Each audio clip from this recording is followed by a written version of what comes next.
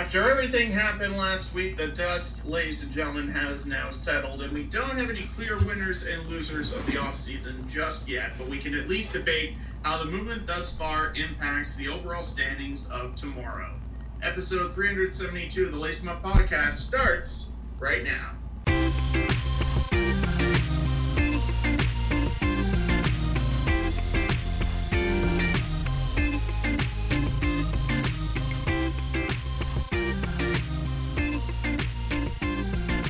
And now, it's time to lace them up.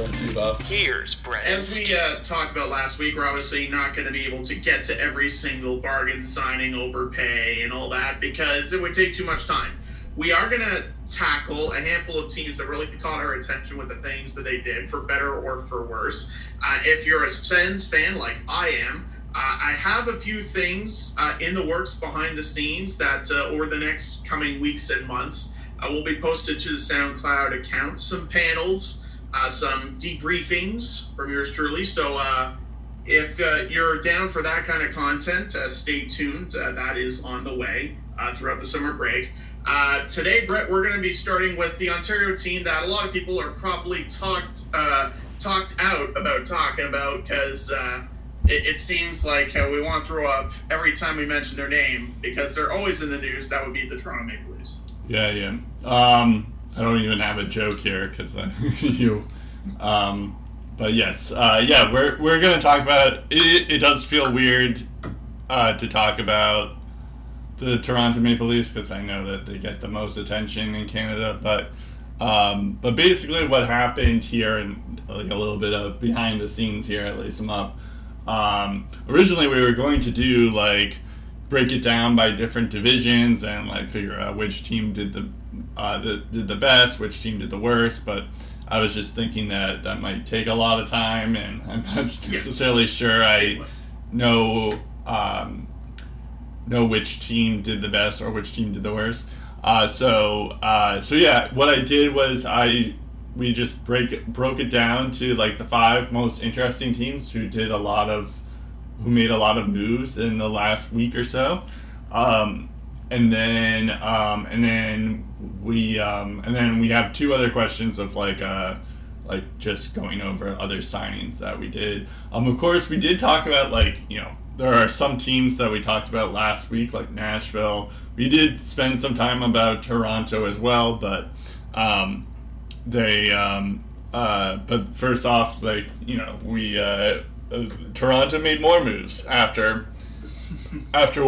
and there's Nashville is not going to be covered on here. I can already spoil that for you guys, but later date, but not today. Exactly, yeah, and we'll cover if there's signings that we didn't cover, then we'll cover them during our previews or something like that. Or when there's a big trade. Fair, yeah. I have a feeling Barry Trotz isn't done blowing people's heads off. Yeah. So we're gonna start off with Toronto. They made some moves, of course.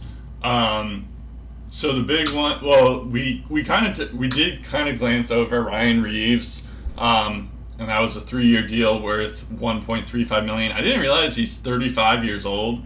Or 36 years old, so that's a little bit weird, but whatever. John Klingberg, we also talked about briefly, but he has a 1-year, $4.15 million. What we didn't talk about was Tyler Bertuzzi signs for a 1-year, $5.5 million deal, and Max Domi also joins his father's team with a 1-year, $3 million deal. There's also they sign minor moves like Dylan Gambrell, Maxime Lajoie, William Lagesson, but those are the main guys that we're going to be talking about right now. And they also re-signed David Camp on a 4-year deal. Yeah. Although that was a couple days before. Right.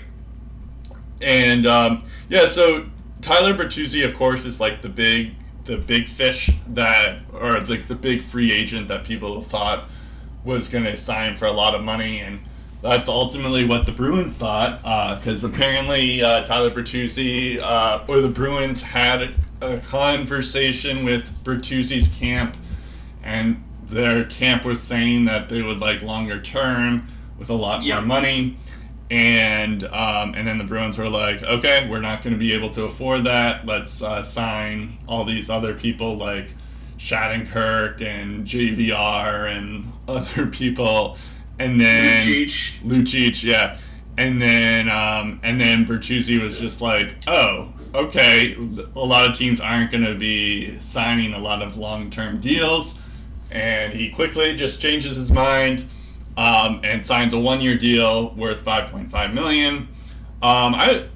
So he also loves the Atlantic Division. Yeah. He's played for, this will be his third team, and all of them in the Atlantic. He started in Detroit, then went to Boston, and now he's a Leaf.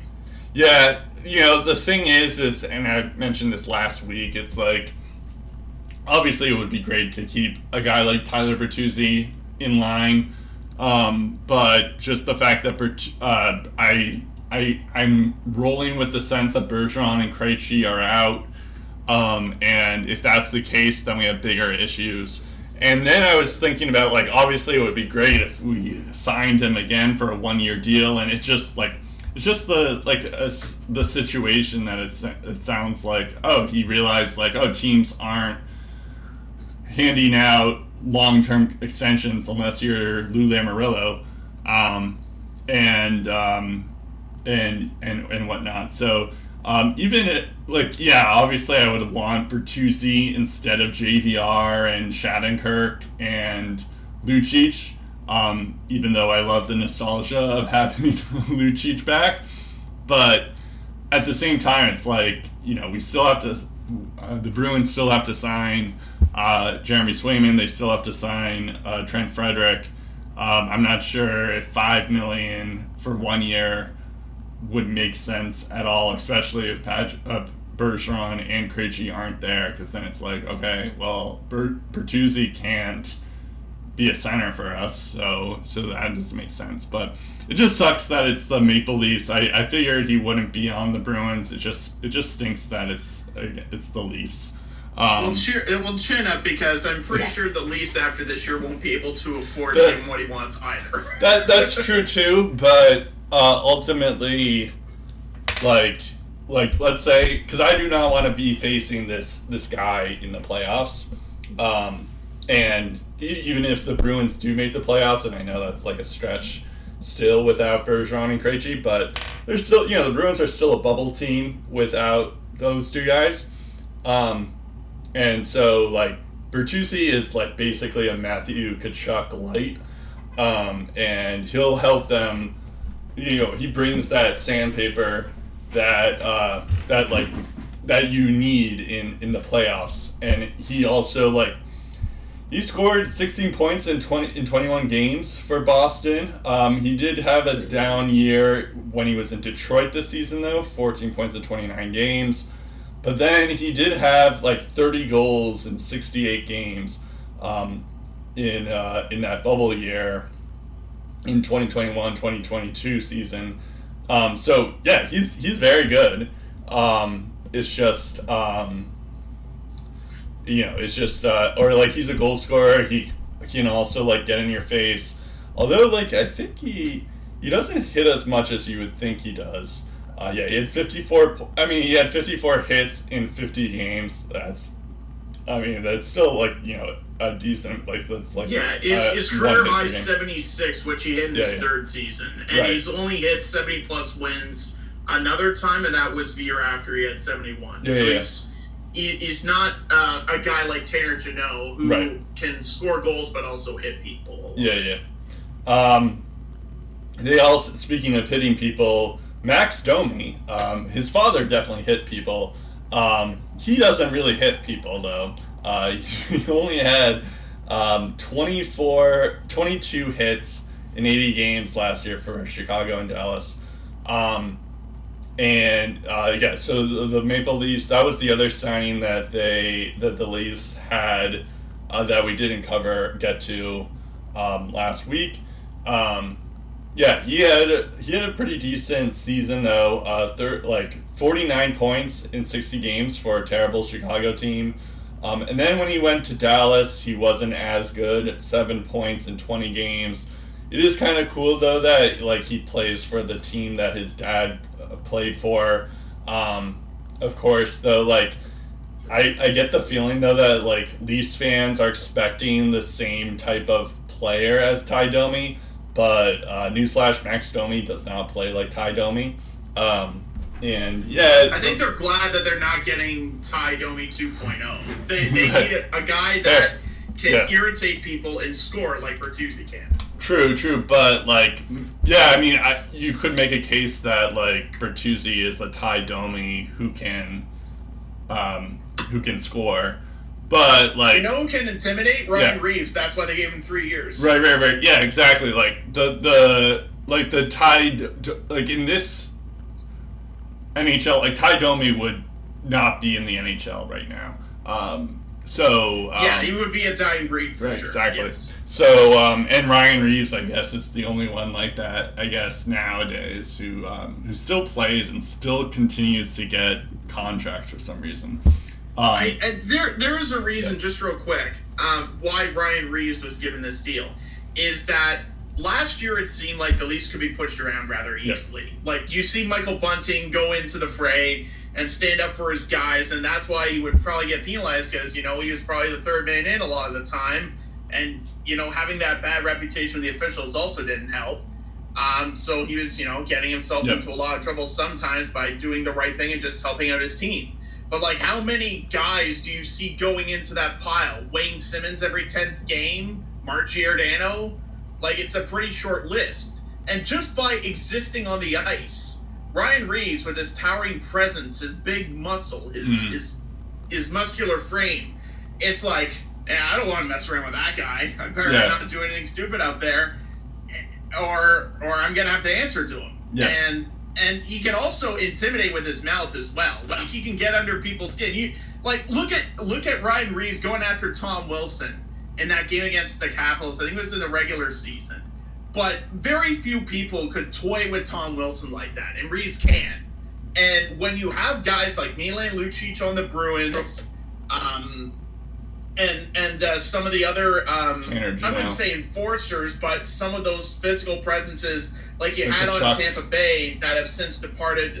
Tanner Jeannot's still there, so I guess he still counts as well as, a guy that can, like, instigate with the best of them. The Kachuk brothers. You need a guy like Ryan Reeves in the mix to kind of let the Stars do what they do best and just play their game. And I feel like the Leafs haven't gotten a guy that allows them to do that.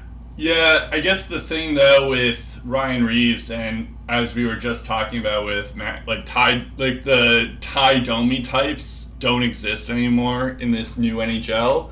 And Ryan Reeves is just not if you're good physically anymore and you can fight and hit, that's just not going to do it anymore in the NHL. Like, you have to bring something more to the table.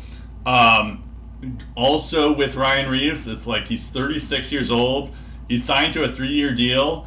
And so, like, it's like it reminds me of those Lou Lamoriello long-term contracts to like low-term guys. It doesn't make sense to me, honestly, because especially when you have Matthews is going to be a free agent next year. You have Nylander's also going to be a free agent next year, and then you have Marner's not too far off as well. So you're going to have to pay those guys. The Nylander stuff, by the way, apparently contract talks have started with the Leafs. Yep. And it sounds like he's looking towards like $10 million, $9.5 million, $10 million. Yeah. Like, that's nearing Jack Eichel money. But like, so if that's what it's going to cost to keep Nylander around, then you look at Marner and then you look at Matthews, and it's like, oh boy. But then it's like, okay, let's say Nylander, I could see Nylander getting that. He's a very good player. But then He'll get that somewhere probably. Yeah, true. But then, Matthews is going to be like, well, wait a second. I'm way better than Nylander. So I'm going to get a raise. And then the following year, Marner is going to be like, wait a second. I'm better than Nylander. You could maybe I'm not as good as Matthews, but I'm better than Nylander. I got Selke right. votes, and I'm a winger. Right.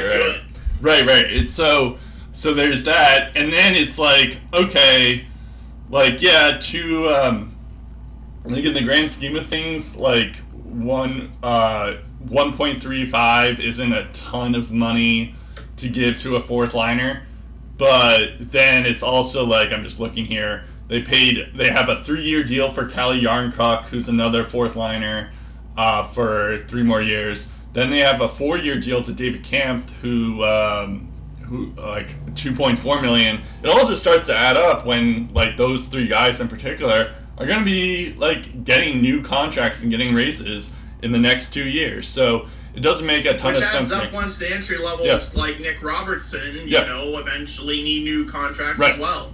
Yeah, and so it's like, yeah, you're right that, like, Nylander may not be worth, like, $10 million, but, like, I think you would agree that he's more valuable to the Leafs than Ryan Reeves will be. So just the fact that it's like, it's all going to add up, and, like, they're expecting the cap to go up, I don't know, it doesn't make sense to me. Even if the cap goes up, it's still going to be tough to keep the band together. True, and then also build a roster around that. Yep. And then you assume that, like, I guess Tavares also has 2 more years left on this contract, so you assume that he'll probably take less, maybe, but we'll see. And there's also goaltending, because you have Matt Murray, who's often injured, and I think his cap hit is more of a liability now. You also have Jake Muzzin's contract, whatever to do with that. You have Samsonov, who is a restricted free agent currently, and then a young Joseph Woll, who fits somewhere into that equation, and probably will, because now Eric Källgren is headed elsewhere, so he's not even in your system anymore. Oh, I didn't even realize he's gone. It presents a very complex scenario. Yeah. It's not, like, no wonder Kyle Dubas left. Like, I will say, Tyler Bertuzzi and Max Domi and Ryan Reeves all add a lot of something in their own way. Yeah. And I think the Leafs are still going to be a very good team. At the same time, they lost a lot of what made them a team that could turn their bad fortunes around with a deep playoff run. Losing Ryan O'Reilly and his defensive savviness, his two-way center abilities, like, Ty Domi might be a good center for that team, but he's not Ryan O'Reilly good. That hurts. Having a guy like Luke Shen stabilizing the blue line, losing him, that hurts. Noel Acciari, the role that he played as a bottom 6 forward, losing him, that stings as well. And I just don't, like, I'm fine with losing Kerfoot. I'm fine with losing Justin Hall. They give the Leafs the necessary cap space to do other things. Michael Bunting, that experiment ran its course. Eric Gustafsson, he wasn't going to be around. Victor Mete, he wasn't going to be around to begin with. But Acciari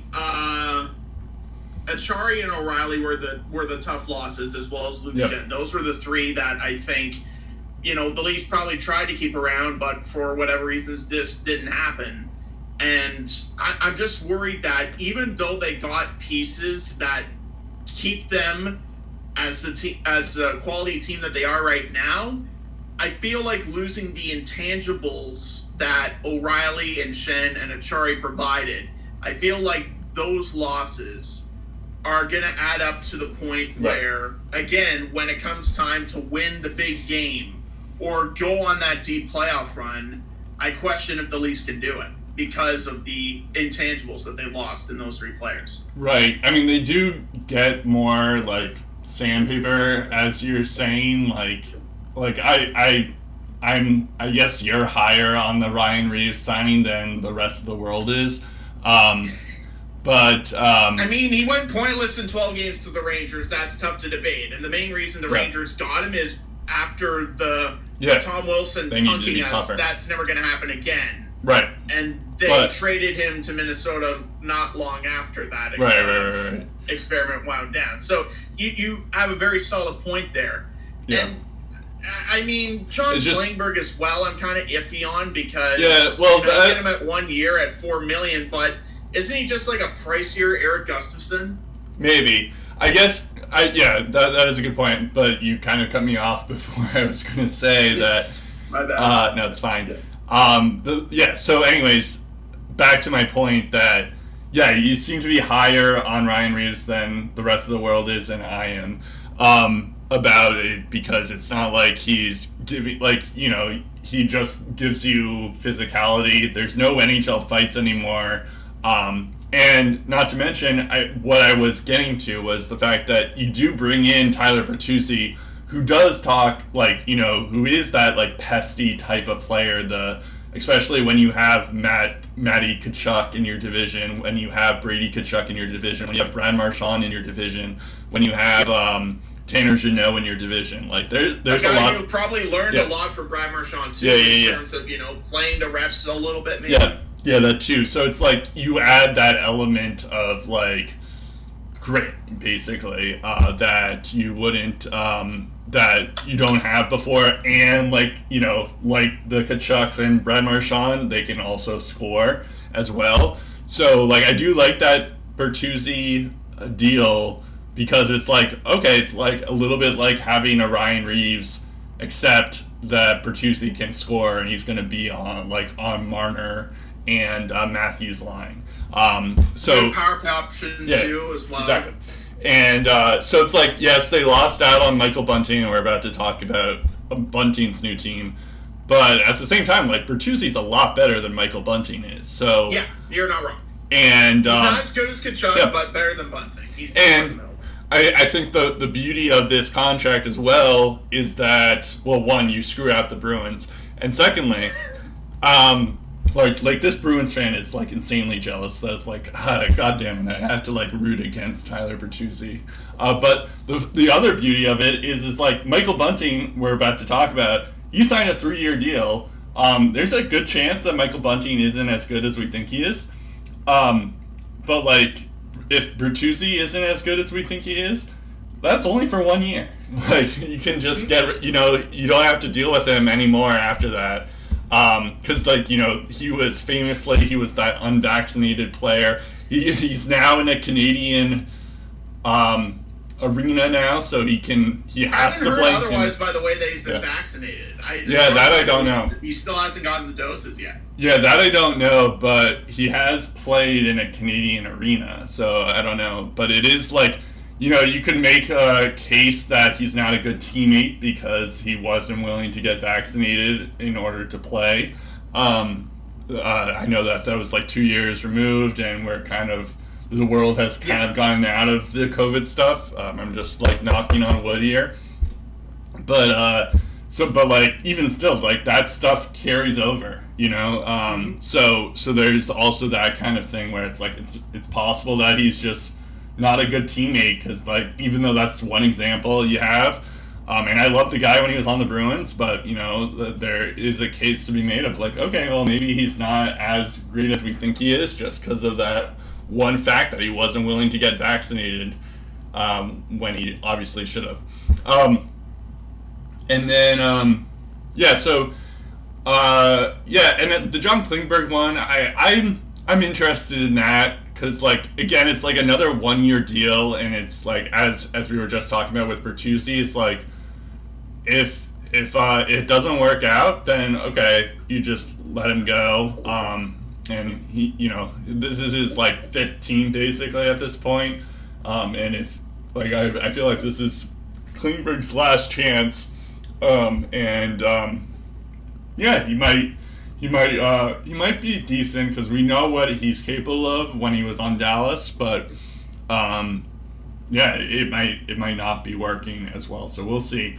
And it's interesting too that, like, a lot of these players are signing these 1-year deals, so it just makes it so that, like, next year's free agent class is going to, like, build up, and there's going to be a lot of free agents next year. And the quality of those free agents is going to be much better than this year. I think this year's free agency class is worse than 2016. Yeah. And 2016 was notorious for being bad. True. Yeah, I guess it's more like, well, I mean, to be fair, like, Pasternak signed early. Then you had, like, the Timo Meier signing early. You still have you still have a decent amount of like RFAs to be signed. Oh yeah, the RFAs are fine, but no one's gonna like offer sheet anybody to get them. True. Yeah. Especially in a flat cap. Right. But like that's why there's only like these 1-year deals now, or that's why Tyler Bertuzzi was. Players are banking on getting paid next year, and or that 100% understand Bertuzzi's decision to take the 1 year. The only thing, so it does seem like there was a bit of like just an unfortunate circumstance, but I will say it is a little odd that Bertuzzi said that he wanted a long-term contract, and then the next day he signs with the Maple Leafs. Like he immediately changes his mind, because usually what happens is that you like maybe wait a week, but like he just realized immediately that he's not getting a long-term contract somewhere, so he just like, all right, I guess I'll go to the Leafs for 1 year. It could be also that he couldn't even get the money from Boston that he wanted for a year, because they had spent a couple of those millions on those depth guys. I was thinking that too. It's like, okay, could we have even afforded, like, obviously you would want him for 1 year, but 5.5 would have been a tough sell even still, because we probably would have had to sell Oldmark to get it done. But speaking of cap, and while we're talking about the Leafs, it's the topic of discussion they can't evade.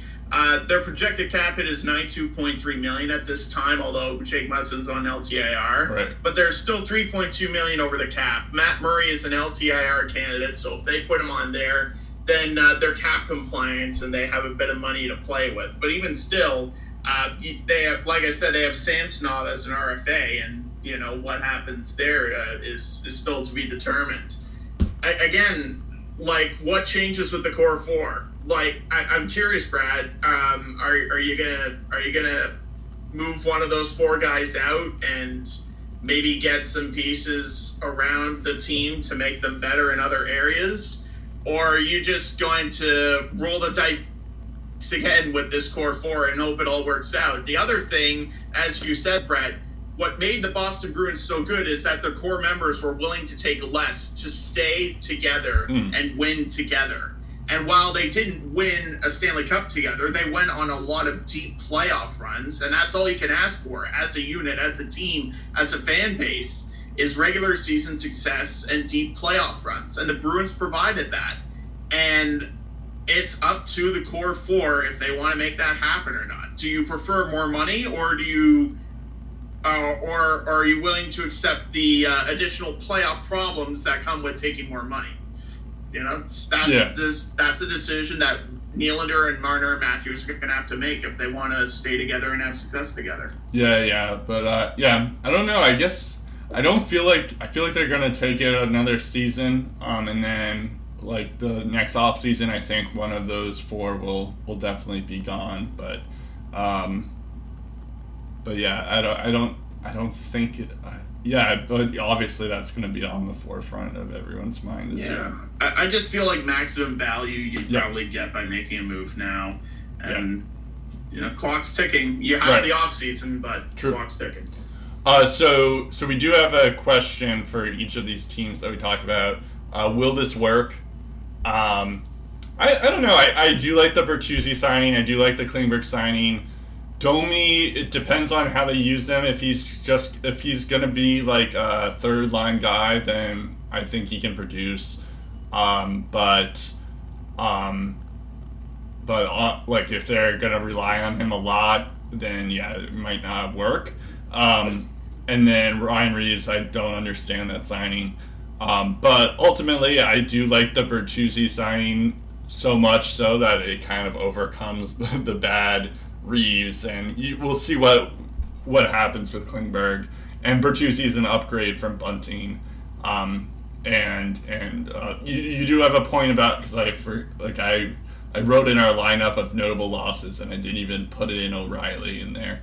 That would be another they need a veteran presence type person, which O'Reilly provided, and they don't have that here. So, but I do like the Tyler Bertuzzi pickup. But will it work? Yeah, they'll still make the playoffs. I think it will be enough to bring them into like a nice playoff run, but I don't think it will like make them get the Stanley Cup or anything like that. But it does make they are a better team than they were last year. Which is kind of funny because I felt like last year's roster was pretty freaking good. Yeah, but you have a point in the deep playoff run because if you look at the Atlantic Division as a whole, I don't trust at the moment what Detroit is doing. I think Buffalo is young and they're fun to watch. And while I think they're a playoff team, they're inexperienced and they haven't been to the playoffs in over a decade. So I feel like if they do make the playoffs, there are going to be a lot of learning curves and peaks and valleys there. So I don't think Buffalo is capable of making a deep playoff run. I'm hopeful that my Sens would do something, but until I see it, I'm not really going to consider them a playoff threat. I think Boston's going to take a step back. I don't know if you've seen Tampa Bay's offseason, but they're losing guys left and right due to the salary cap. They're still over the salary cap. Even retaining Patrick Maroon, who barely costs anything at 20%, they're still over the cap. It's ridiculous. And Florida's banged up to start the year, and Montreal is, going to be fun but bad. So when I look at everything from that perspective, when it comes time to playing a best-of-7 series, the only thing that's probably going to get in the Maple Leafs' way is themselves. And so long that doesn't happen, at the very least, they're making the Final Four. And at that point, who knows what could happen? It's going to be a dog-eat-dog world in the Metro Division again. They're going to be beating each other up until, the conference finals. And who knows what you get at that point. So while I don't think this year's Leafs team is better than last year's Leafs team on paper, and a lot could still happen, I think they're more capable of making a deeper run. I hate to say it, they're more capable of making a deeper run this year than they were last year. Right. I think that's like ultimately what we learned from the Florida Panthers run is that like even though they barely made the playoffs, once they were in, it's like they just brought all the havoc. Yeah, they had all the aggressive people, and that's kind of what I feel like that's what Toronto learned as well. It's like, okay, we just need to get a lot of guys who can kind of score, but also like get in your face as well. So, and that even though Max Domi, as I mentioned, isn't like he's not he is technically Ty Domi's son, or literally Ty Domi's son, but he doesn't play like that. But yeah, even still, it's like okay, these are a bunch of pot stirs that you need to go far in the playoffs. I also noticed that the Leafs gave Tyler Bertuzzi a no-move clause, so if that experiment fails, he basically controls his own fate. Right. Yeah, good point. So I like that for the player as well. Only 28 years old as well. Same age as Max Domi, oddly enough. Yeah. I knew that they were young. I didn't realize they were 28, though. Carolina. So they signed both their goalies, re-signed them. Also Jesper Fast. So Jesper Fast was a 2-year deal worth $2.4 million. Antti Ranta $1.15 for 1 year, and then Freddie Anderson for $3.4 million for 2 years. Then the two that are kind of like the key free agents here.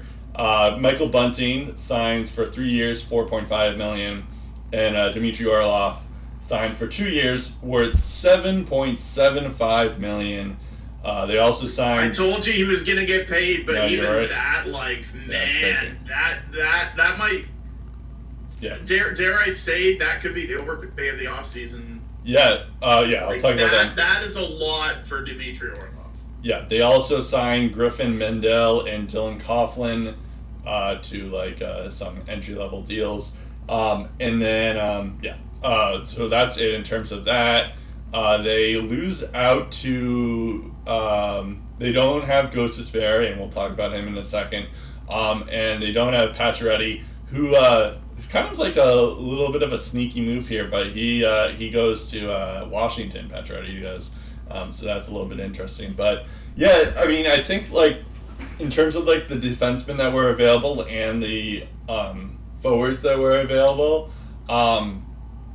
Those like Bunting and Orlov were near the top. But yes, you're right. Like even like the Orlov deal, this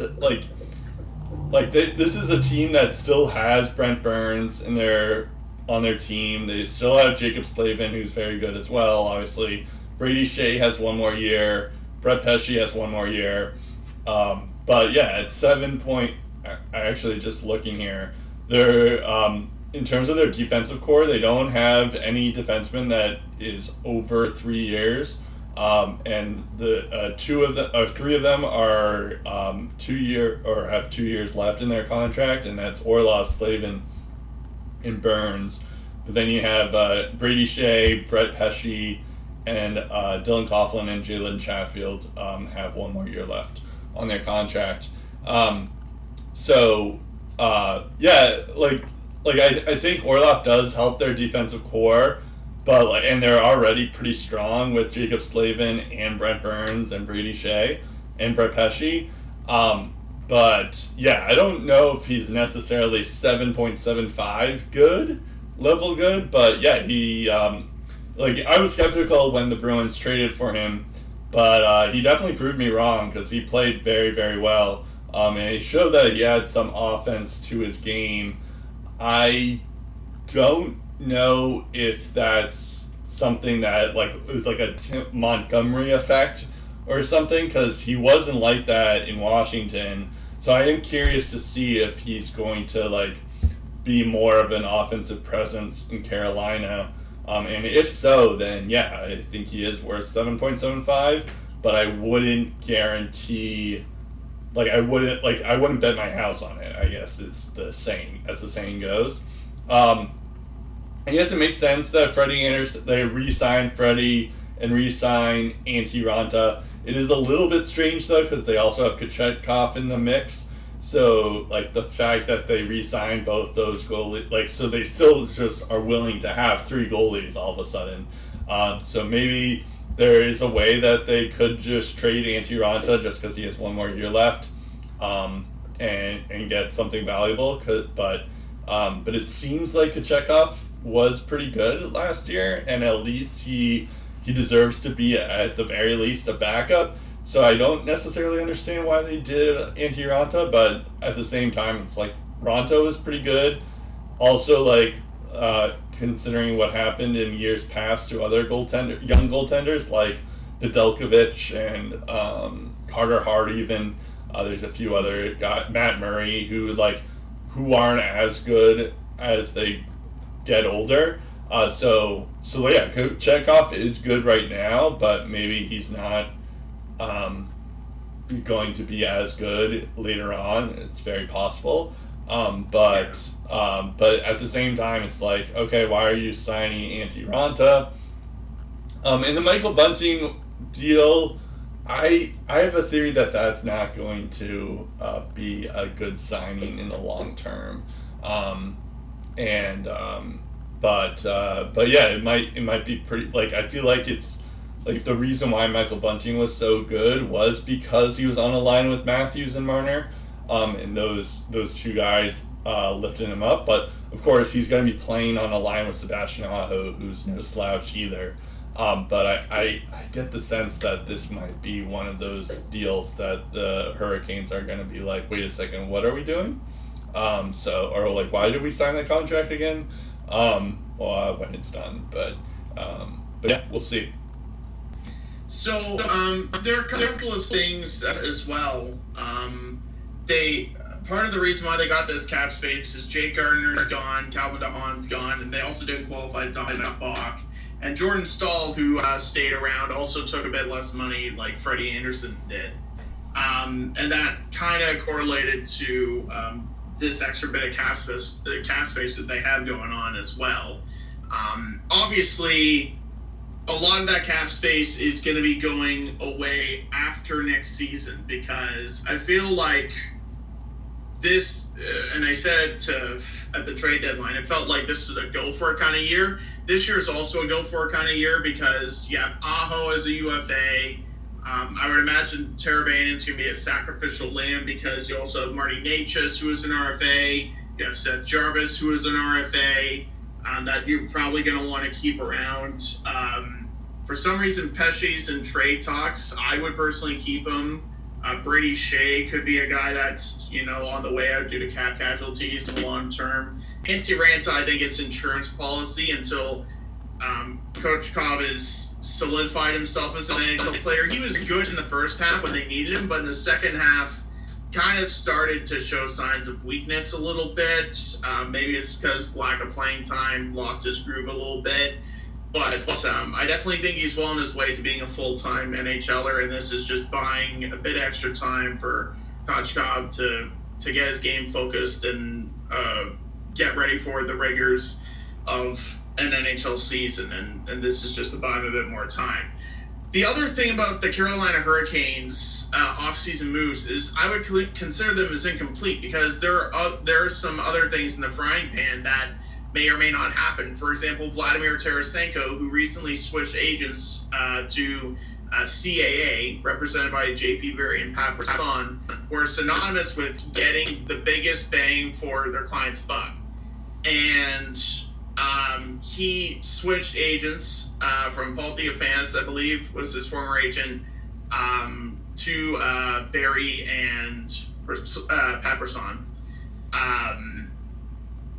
So the process on that regard, according to Elliot Friedman, has reset. So they're back to square one. But Carolina was in the mix for Tarasenko. Svechnikov is currently on injured reserve. So at some point, he's going to come back. And then there's also rumblings that maybe they are going to acquire Erik Karlsson from the Sharks. Supposedly, it's them and the Penguins that are the front runners to land Erik Karlsson if a trade happens there.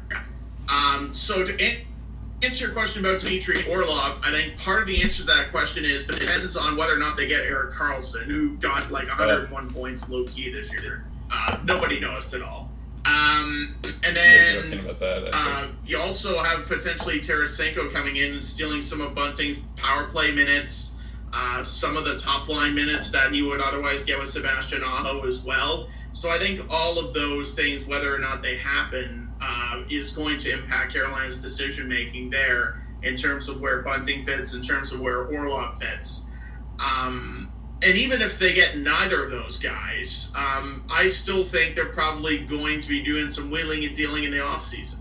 And who they would get, I don't know. But I think this is going to be a big offseason for Carolina, and it's only just begun. So they're definitely a team that I'm keeping a close eye on all the way till October throughout the course of the season as well. I would say at the moment, the Bunting signing is a bit of a gamble in terms of term. If it was 1 year, I'd be definitely okay with it, but because it's 3, I'm a bit hesitant. Orlov, I would say, is an overpay because I don't think he's worth $8 million per season. I think, $6.5 million is probably as high as I go for Orlov, maybe $7. But he's just under $8 million. It's at 7. Yeah, just under $8 million, 7.75, and it's for 2 years to be fair, so it's not that gargantuan. True. But when you consider the big name players and contracts they're gonna have to dish out in the next 12 months, terms like that for Bunting and for Orlov in the grand scheme of things, they do matter. And the cap better go up by as much as they're thinking it will, because they're going to need those dollars to keep those guys around. Yeah. So all things considered, I think Carolina is a better team for the time being. But down the road, I'm interested to see how these contracts age. Yeah. Well, as for the Erik Karlsson rumors, I think I saw that he might go to the Oilers, which is like if like a power play can't get scary enough. So there was those rumors there, and then I think the other one was maybe Seattle, which would be interesting too. Yeah, Seattle would definitely be interesting for sure. But I just feel like he wants a chance to win, and for the Oilers, the salary cap is the big X. Oh, yeah, of course. Even if the Sharks retain salary, that's going to be a tough trade to pull off. Right. But Carolina has so many moving pieces that they could part ways with in a deal that I think they could make them a primary trade target. The only thing that's why I hear Carolina a lot. The only thing about Carolina, though, is, well, one, it's like the whole reason why Burns went to Carolina was just because of Karlsson's big contract. So it'd just be funny if Karlsson joins Brent Burns again in Carolina. The other thing, you know why also Brent Burns wanted to go to Carolina? So he could have his own team. So he could win a cup. Oh yeah, true. But the other point I was going to make was the fact that I feel like because of the Orlov signing, and it was such a huge amount, plus Brent Burns, like I don't know if they could afford to get Erik Karlsson anymore. So the Sharks would have to retain salary in any Erik Karlsson trade, even if they say they don't. They're lying. Right. They have to retain salary. Yeah. I don't think Carolina makes sense for Karlsson just from a cap. They would have to move contracts out to make it happen, and the Sharks would have to retain salary. But I don't think that's impossible. Yeah, but like you could say the same for the Oilers. You could say the same for a lot of these teams. So there's that, and also just the Orlov deal. I feel like that's just like a sign, like, oh wait, we're not getting Erik Karlsson. Let's just let's sign Orlov to a huge deal.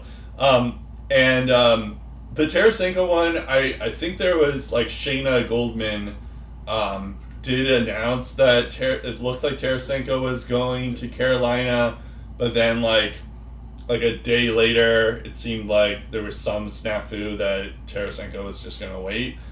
So there might be something there for Tarasenko going to Carolina, but we'll see. Yeah.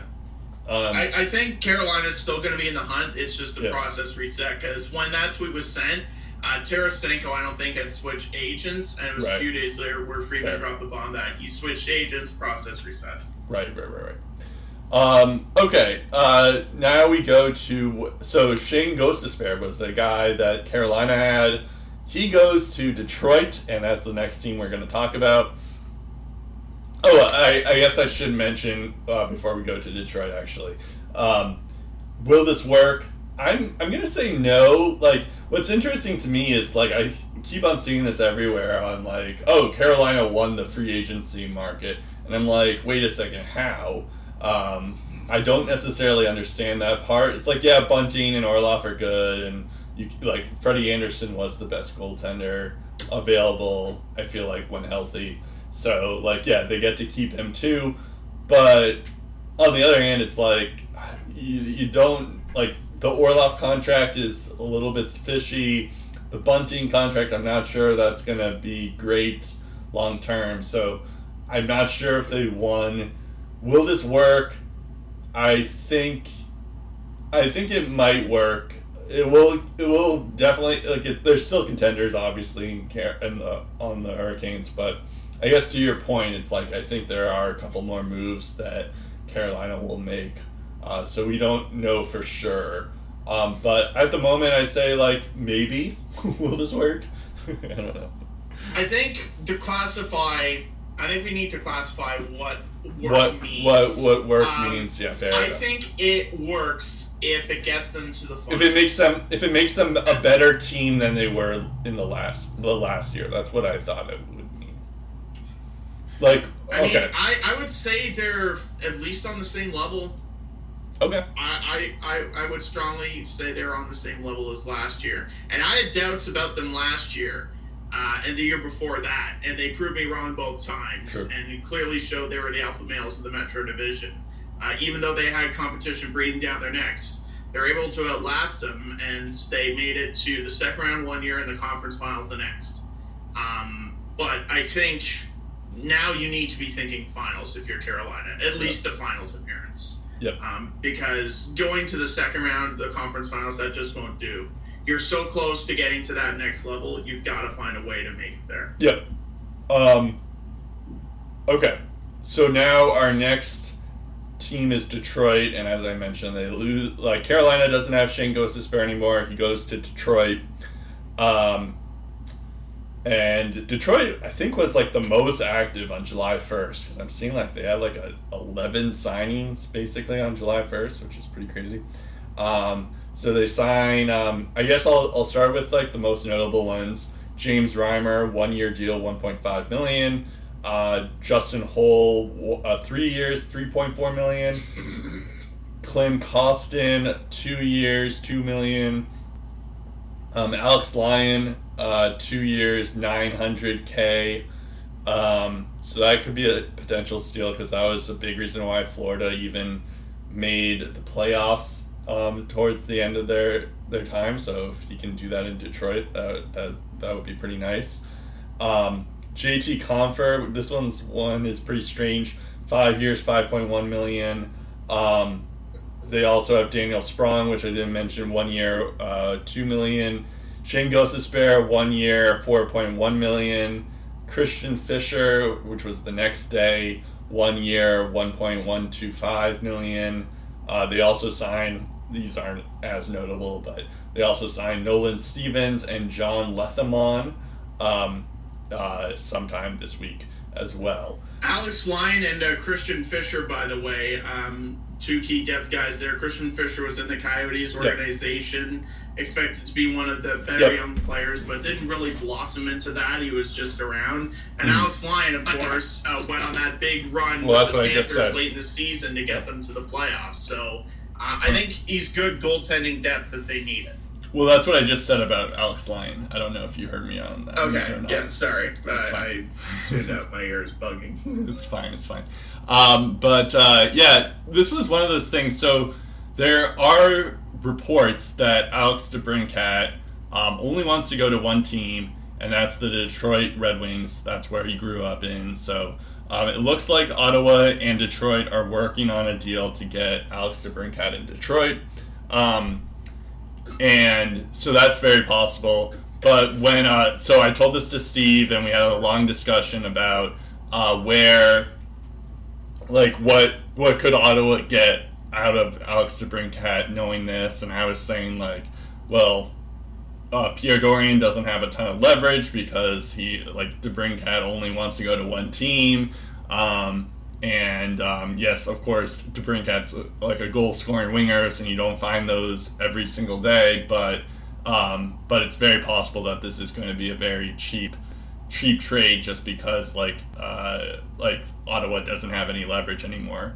But then when I was looking at their cap-friendly trade page, when I was trying to figure out like what trade could I see happening for Detroit, I was like, wait a second, they got Gostisbehere, and then I already knew that they got Daniel Sprong, which I was excited about. I didn't realize they got James Reimer, which I'm not as enthused about, but I really did like that Gostisbehere 1 year deal worth $4.125 million. I did like the Klim Kostin deal, $2 million for 2 years, because he was pretty good for Edmonton. Especially when he wasn't really playing with Draisaitl or McDavid for most of that time there. So he might be a good low-key nice signing for Detroit there, and they got him for free from Edmonton. So there's something there. And I talked about it this last week about Daniel Sprong, who I like. He roughly had like 50 points on the fourth line in Seattle. So. Who knows? Like he'll probably get more ice time in Detroit, but it's definitely a nice deal. I'm not as enthused about the James Reimer deal, $1.15 million. I did hear you snicker when I mentioned Justin Hull. He's not that good of a player, but especially for 3 years, so that's not good. JT Confer one, I'm not sure why they did that. He had 52 points this year. I can at least justify it. Fair, but 5 years, I don't know. It seems that is a bit long. And it's like it would be one thing if this was like let's say like a Nazem Kadri type player, but like I don't know. I feel more like of an Andrew Copp player. Yeah. You know? I mean, Andrew Kopp wasn't that good last year either, so it's like, okay. It's like, now it's like, the big issue with Detroit is that they only have 3 good players, and that's Dylan Larkin, Mo Sider, and Lucas Raymond.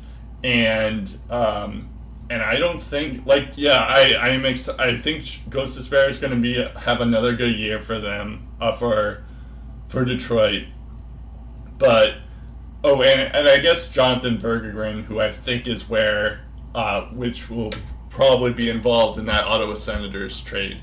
But like, you look at this lineup and you're like, yeah, this team is not good. So it's interesting too, because I feel like Steve Yzerman, like, when he started the Detroit Red Wings job, we were all like wondering, like, we were all like saying like, oh, he's a genius, everything he touches turns to gold, especially after that like Mo Sider hit and after Lucas Raymond hit. But then after that, it's like, okay, Yzerman, what are you doing now? It's like, this is his, like, his 4th year as a GM here for Detroit. It's like, yeah, you understand that they're on a rebuild. It takes time. But at the same time, I don't think they're getting progressively better. And he might have actually made their team worse. Especially like the James Reimer one. Alex Lyon might be a decent pull, because you never really know with goalies, and like we just mentioned that, like, he did have a run to get the Florida Panthers into the playoffs, although he did end up falling apart once they got into the playoffs. But that's still like not for nothing. James Reimer is not good anymore. So it is a 1-year deal. He also gave Nedeljkovic that contract that didn't age well, and everyone thought at the time, it's like, oh, he's a genius. That's a brilliant thing. I will give him credit for the Klim Kostin trade. I will give him credit for Ghost Despair and Sprong.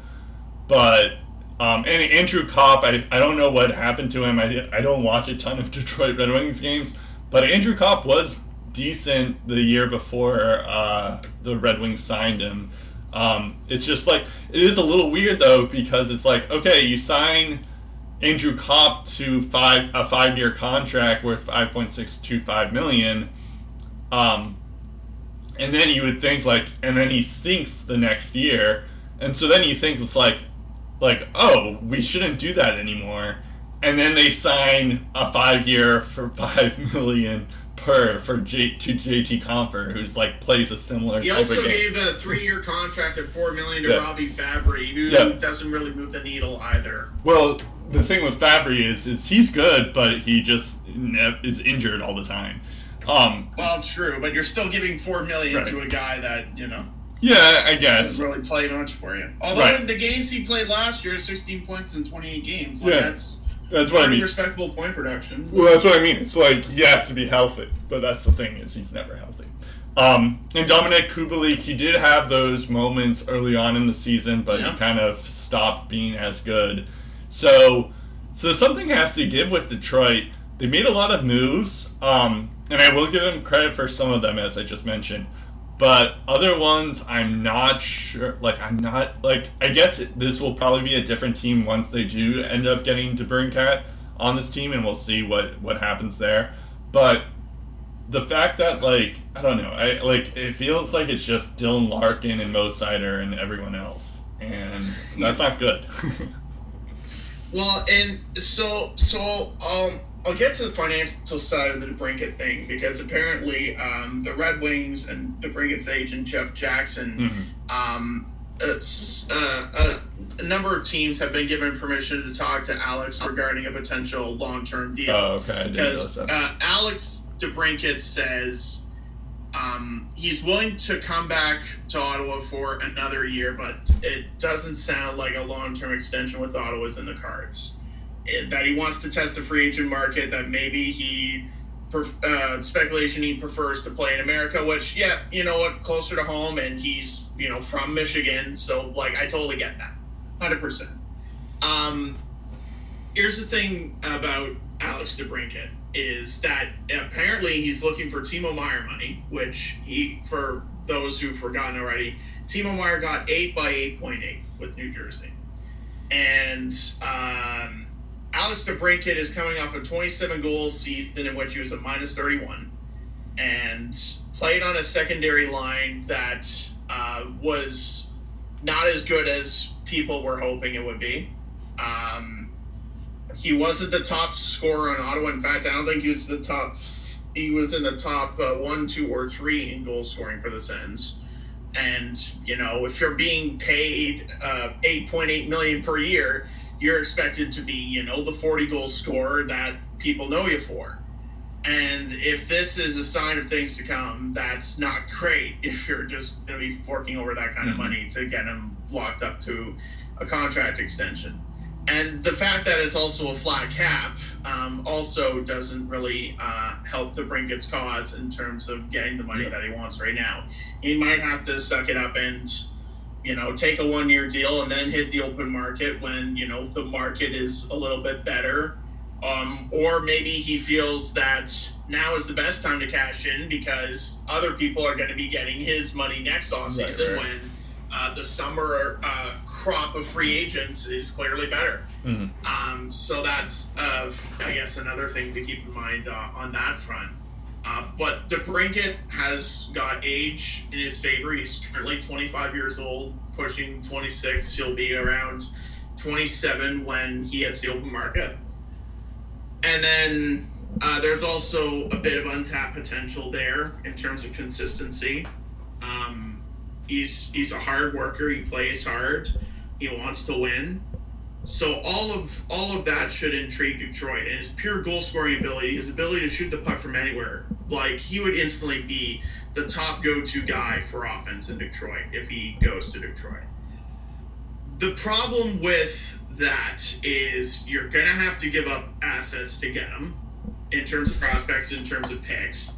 I think Ottawa would be intrigued in, you know, a first-round pick or a second-round pick or any pick from Detroit because there's no guarantees that Detroit is going to instantly improve with DeBrincat, meaning that pick is going to be of pretty high value wherever it happens to land. And Ottawa could easily trade that pick for an asset that helps them now because similar to Detroit, the pressure to win is there and it's instant. I'm sure the fans are begging for Steve Yzerman to strike a deal and get DeBrincat on this roster ASAP. The thing that I will caution about a DeBrincat long-term extension is, let's say he does get his wish and he gets Timo Meier money, 8 by 8.8 or whatever it happens to be. Keep in mind that Moritz Seider is a restricted free agent after this coming season. Keep in mind that Lucas Raymond is a restricted free agent after the end of the season. And Jonathan Berggren, if he has a breakout season, is also going to be a restricted free agent at the end of the season. And while they might have $13.5 million in cap space, and while the cap might go up, that cap space could vanish like that. So Stevie Y kind of has to play his hand right, because if he overplays it, all of a sudden that cap space is gone, and then you're really limited into how you can improve this roster. So that's where I totally understand Detroit's theory of, listen, we can't, we're not really sure we can find the money to get this guy. What do you mean you have $13.5 million cap space? And just like, hey, I'm playing 5D chess, I'm playing the long range game. I'm going to be using up that money at some point within the next 12 months. It's just a matter of how much of it I'm going to be using up. So that's the risk of, signing a guy that hasn't played a game for you, is that if he becomes the highest paid player, a bit higher paid than Larkin is, then all of a sudden the young guys are looking at it's just like, okay, well, I'm not taking any hometown discounts to stay here. Right. I'm going to get my bag. And I know I'm going to get it on the open market if Detroit's not going to give it to me. Yeah, but so when we have this discussion, well, first off, you sidetracked here, but of course I'm not surprised, because we're talking about the Red Wings here, but we're not talking about DeBrincat, even though I did bring it up, so I knew what I was getting into here. But I will say, because I'm just looking at what happened with Timo Meier, what happened with Taylor Hall, Patrick Kane, like guys who say that they're only going to want to play for one team, and then Timo Meyer eventually did end up signing with the Devils, but like not right away. The Ducks and the Islanders, by the way, are supposedly involved in these talks as well. Yeah. It's not just Detroit. Okay, so yeah, that is a little bit different because I thought he was only willing to go to Detroit. So yeah, apparently the Ducks and the Islanders are in the mix as well, and okay. The Ducks also have a fair amount of cap space. Yeah. They're also going to have to give to young guys, but they do have. I was about to say it's like they have Zegras and Terry to sign. Yeah. But the fact that so that is a little bit different. Like, let's say, because I was assuming that DeBrincat would go to Detroit because that's the only team he wants to go to, and I would imagine it'd be his preference because it's home, right? Right. It's his home state. But if he wants to win a cup, I'm not sure if he like Detroit. It makes the most sense. But anyways, like I was thinking, like okay, it's the only team he wants to go to. But like, there's not a guarantee that he wants to sign. Like, he wants to sign long term. You would think that he would, but yeah. So if there is like a deal in place where like he's talking to Yzerman and he's saying like, yes, I will sign a long term deal with you, then yes, that would definitely make the price for DeBrincat to go up, versus like DeBrincat like. But on the other hand, it's like, okay, if you're Yzerman, you don't want to like trade DeBrincat for only 1 year. Like you trade I was suggesting that like assuming he wasn't going to sign long term, and then he like that's it, and he just tests free agency. So it all comes down to if DeBrincat is willing to sign long-term with Detroit. It does sound, though, like that DeBrincat does want to test free agency, which would definitely limit the amount of return that the Senators will be able to get, because there's no guarantee that he's going to sign with this new team once he gets traded there.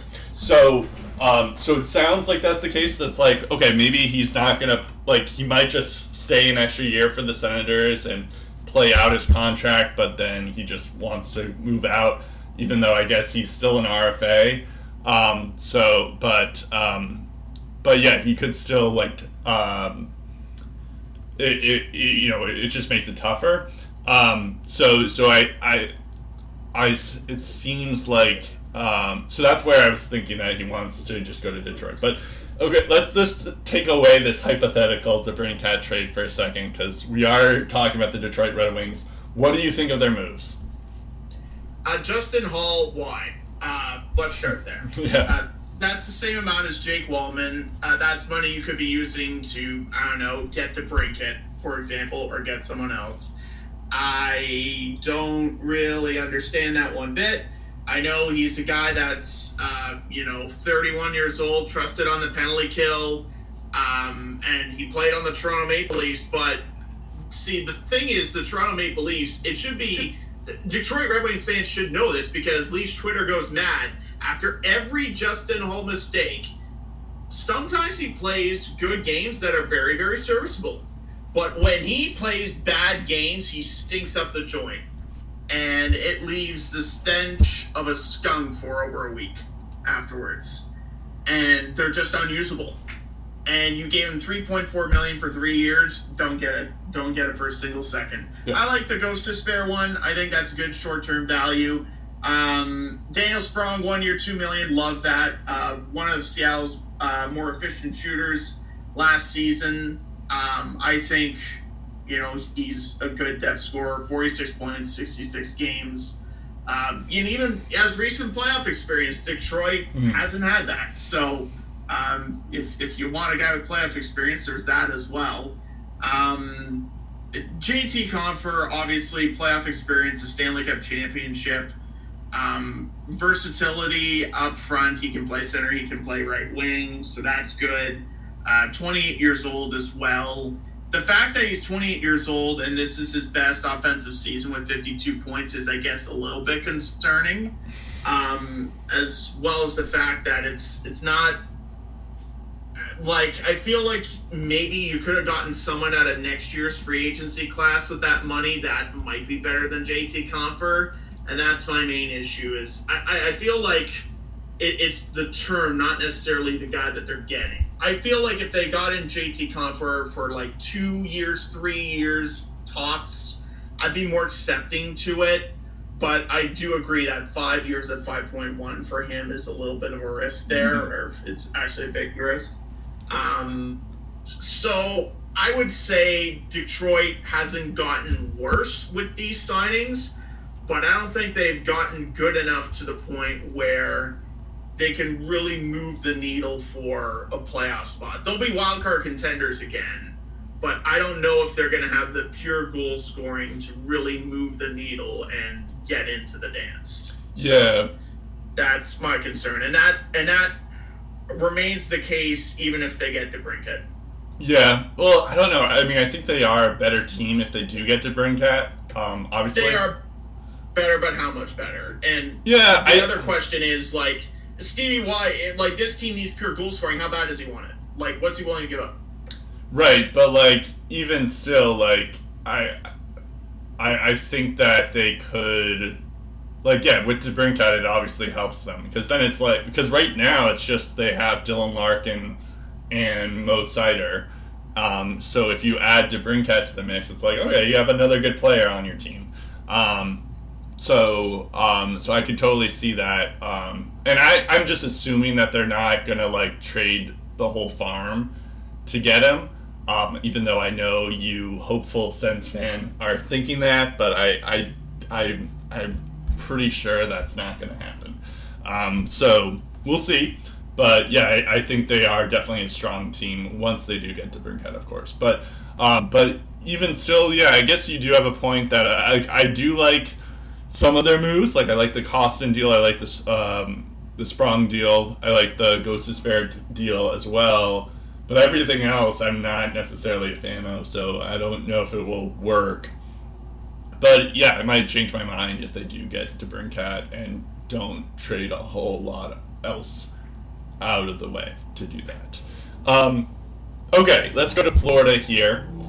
Of course, my cap-friendly page checks out as soon as I do that.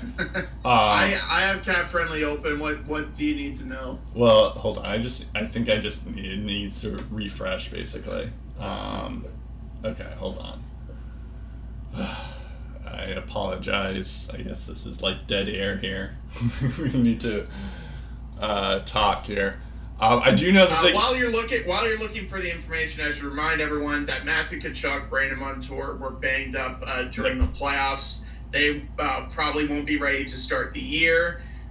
So while this doesn't really classify in terms of notable signings and notable losses, notable temporary losses, I would put this under, because those are two big names that are going to be missing time early, and I think that will impact how the Panthers could do out of the gate. Also, Anthony Duclair traded to San Jose to free up cap space. Well, he's no longer there either. So I do have the lineup here, so I can say the notable signs and the notable losses that I have here. Also, Patrick Hornquist has retired due to injury. Obviously, he didn't really play that much last season, but he is retired, so that's gone too. But I do know that they signed OEL to a one-year deal. They also signed Evan Rodriguez to do you have the contract on you of what they did? Yes, I do. Evan Rodriguez is a 4-year deal at $3 million per season. 29 years old. Yep. Notable losses: Duclair, as Steve just mentioned. There's also Radko Gudas, who ends up going to Anaheim. It was a pretty bad signing there in Anaheim as well. I'm not sure what they're doing there. Could be the overpay of the offseason. Yeah. I'd say that's a pretty strong candidate. That's definitely fair, especially when you have like Olin Zellweger there and Jamie Drysdale in the mix.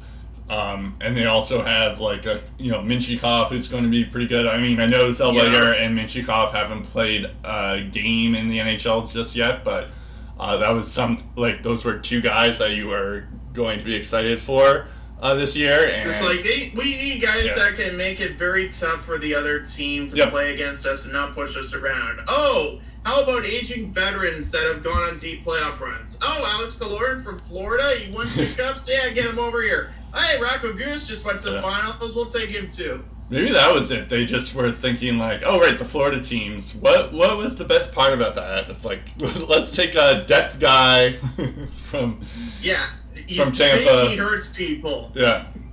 And then let's get a depth guy from Tampa. Let's also just get a depth defenseman from Florida. Although I will say, like, Radko, I know you're not a huge fan of Radko Gudas. He isn't as bad as you say he is.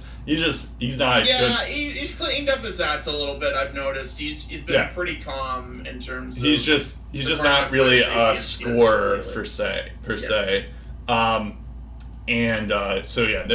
that.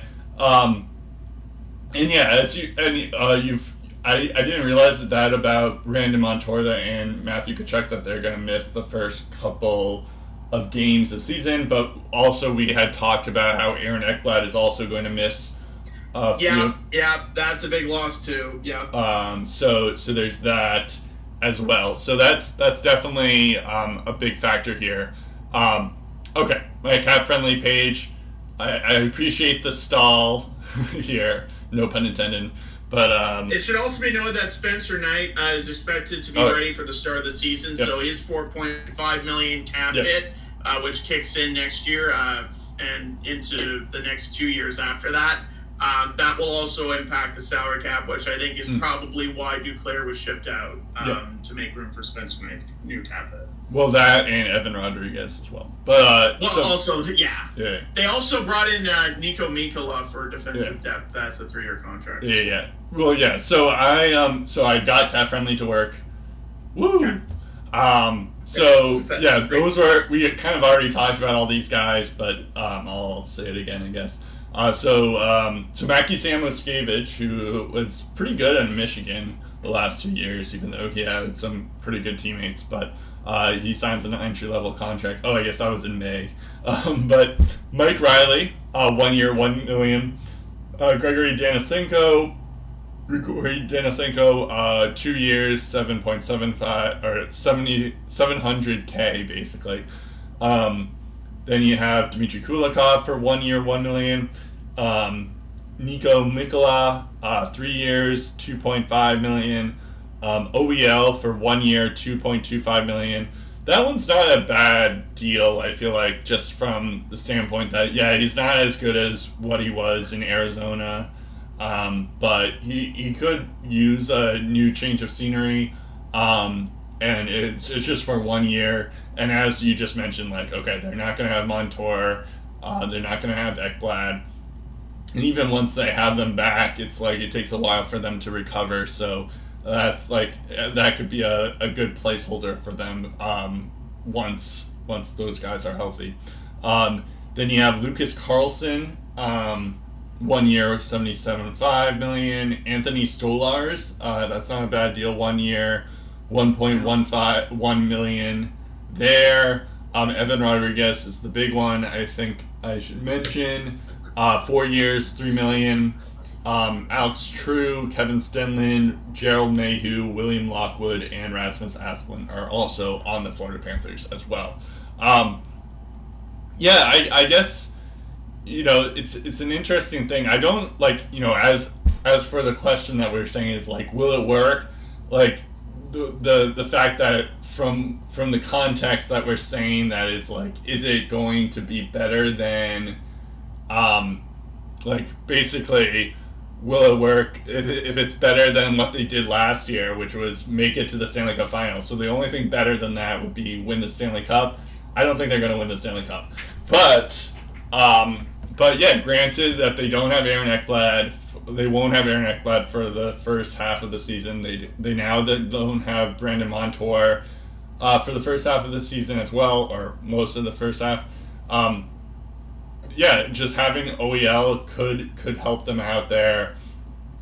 Who knows what's going to happen with Spencer Knight. You hope that he adjusts better, but he is in the player assistance program, and maybe he comes back better than ever and what we expect him to be. but it's also possible that he's just never the same after that. So we'll just see. But yeah, it's definitely it's an interesting moves, I guess, for the Panthers. As for Evan Rodriguez, it is a little bit of an interesting contract, just from the standpoint that it's a long-term contract. Like, yeah, $3 million is not bad for someone like him, but at the same time, it feels a little bit strange to have him there when you do. I guess maybe it's a sign that Sam Bennett is not going to be there long-term, because you have Sam Bennett for 2 more years at 4.425. There's also Sam Reinhart's cap hit, which is heftier than Bennett's. I can see that being trade bait as well. Well, I only mentioned Bennett just because he's a center, whereas Reinhart is a right winger. Although I know that when Reinhart was drafted, he was a center, and he did play a couple of center, or he was a center sometimes in Buffalo, but he's been. I'd be scared to commit long term to Sam Reinhart. Not gonna lie to you. Right, no, you've mentioned that before, but Sam Reinhart. The only reason why I mentioned Sam Bennett was more that Sam Bennett's a center, and Reinhardt's a right winger. And Evan Rodriguez is also a center. So that, like, I'm wondering if, like, maybe, like, I guess maybe Evan Rodriguez would be a third line center. That's possible, but then they also have Anton Lundell, so it's like, what are you doing there? So maybe, I don't know, maybe it's just insurance, in case Lundell doesn't take that extra step. He really had a sophomore slump this past year. So we'll see what happens with Lundell. But yeah, I don't know. I guess it could work. But we'll have to see. I think it's one of those things that, like, it depends on how good Ekblad, Montour, and Tkachuk are when they're recovering, or how long they're going to take to recover. So a couple of things. So Aaron Ekblad, if he misses time, is right-handed shot, meaning Montour would be the first pairing option. There are no premium right-handed shots on the blue line, or I should say primary right-handed shots on the blue line besides Ekblad and Montour. The other options are Josh Mahura, who plays both the left and the right, or who can play both left and the right. He has experience in both, according to Cap Friendly. Same thing for Dmitry Kulikov, who, hey, speaking of former Panthers finding their way back, they got him back. He can play either side of the blue line there. But on the left side, you have Gustav Forsling, Nico Mikkola, who's new, 3-year deal, $2.5 million per. Oliver Ekman-Larsson, as you mentioned, on that 1-year deal. And Mike Riley, who the Bruins bought out, and they signed for 1 year, $1 million. So that's their left-handed side in terms of primary left-handed shots. That's who they have. And then, like I said, Kulikov and Mahura can play either side of the blue line. With those key injuries, with that blue line, I don't even see Florida as a playoff team. I had doubts even going into the offseason with those injuries if they were going to make it. And after the signings that they've made, I mean, they're all right. They're not worse off, but they're not better. And I think in order for them to be better, Oliver Ekman-Larsson needs to find his Arizona Coyotes form again. Because since he's left Vancouver, he hasn't displayed that, and he needs to be a significant part of that offense in order for the Florida Panthers to really kick ass and not miss a beat. And of course, as you mentioned, Lundell struggled. Barkov also struggled until late in the year when he started to pick it up. So they need him in his prime form as well. I just have a lot of doubts about this roster in general, aside from the new people that they brought in. So, I mean, they given the cap space, they did what they could, but I mean, I don't know if they really gotten significantly better than, Game 5 of the finals where they got slaughtered by Vegas. It's hard to, as we just mentioned, it seemed like they overachieved in Florida, but then at the same time, it's like, this is they were able to beat three very good teams to get there. So it is definitely possible that they could pull off another run again. But yeah, I don't know if it doesn't inspire confidence, I guess. And also, like, you look at miracle runs of the past, like the 2017 Senators, they fell from grace rather quickly. Yep. They were one of the worst teams in the league the year after that run to the conference finals near the Stanley Cup finals of 2017. And then, of course, even Montreal, they had that run out of nowhere in 2021.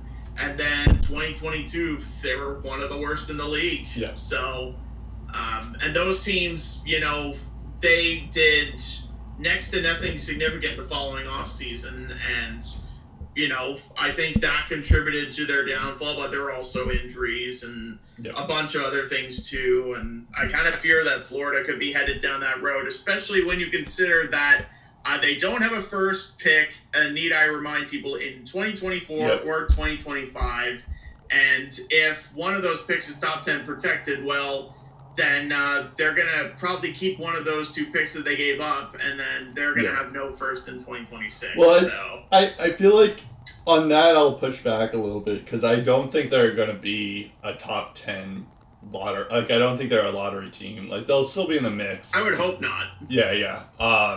It's just like, it's very, like, it just would be, given what happened to them this past season where they barely made the playoffs, that could happen again. It's possible. I could see that. But yes, I agree that I don't think they're like the top three in the Atlantic right now. Okay, we move to the Pittsburgh Penguins here. That's our last team here that we're going to talk about. We saved the most debate-worthy for last, boy. Sure, yeah. Actually, a little bit behind the curtains moment here is I almost didn't include the Penguins in our talk, and that because I wanted to talk about the Dallas Stars, but then I started to realize, like, I don't know how much we can really talk about, because I do like that Matt Duchene deal. They also signed Sam Steele, but I was like, all right, I don't know if they're totally interesting. So I gave it up to Steve to say, like, okay, is there a more interesting team that you can think of that we should talk about instead of the Dallas Stars? Pittsburgh was the main one that he wanted to talk about. So here we are. So they do sign Tristan Jarry to re-sign him to a 5-year deal, $5.375 million per. Ryan Graves, $6 million, $4.5 million. Nola Chari, 3 years, $2 million. I guess Nola Chari likes Kyle Dubas. Why did I think Matt Dumba? Yeah, there are a lot of, by the way, former Maple Leafs that he signs. Yep. Lars Eller goes to the Penguins as well, 2 years, $2.45. Juna Kupanen. I'll just read these names because the rest of these are just like guys, basically.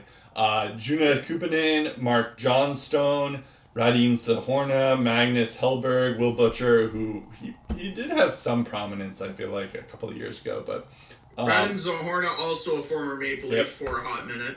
Vinny Hinestroza, I believe he was a Leaf as well. And Andreas Johnson, who was definitely a Leaf. Former Leaf. Yep. A 1 year, $800K there. I forgot he was still in the league, honestly. But he was buried in the Devils system, and then was basically a throw-in in the Timo Meier trade at the deadline. Yep.